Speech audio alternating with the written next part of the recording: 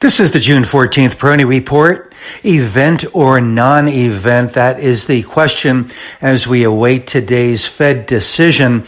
I am going with non-event. Mostly because of the action in the underlying market.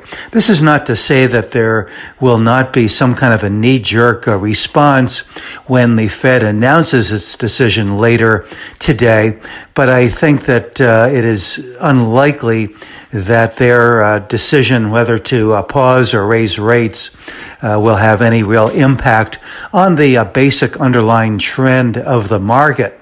And those trends continue to be quite strong. We are seeing a number of sectors participating nicely. The Russell 2000 continues to show improving relative strength.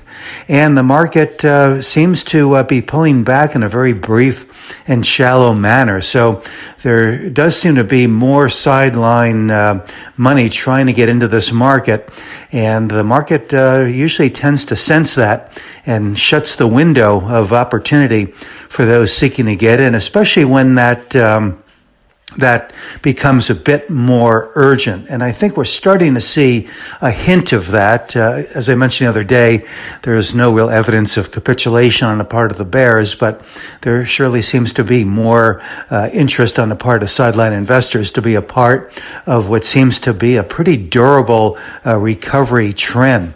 And just when the market really was at a juncture here, technically, where it continued to be in the trading range, it did break out to the upside, and that built and I think bolstered support at levels higher than the previous support levels, as I indicated the other day with my upwardly revised targets for the major indices. So if in fact we see the market sell off following the Fed's announcement, my hunch is that this is going to provide more of a buying than a selling opportunity.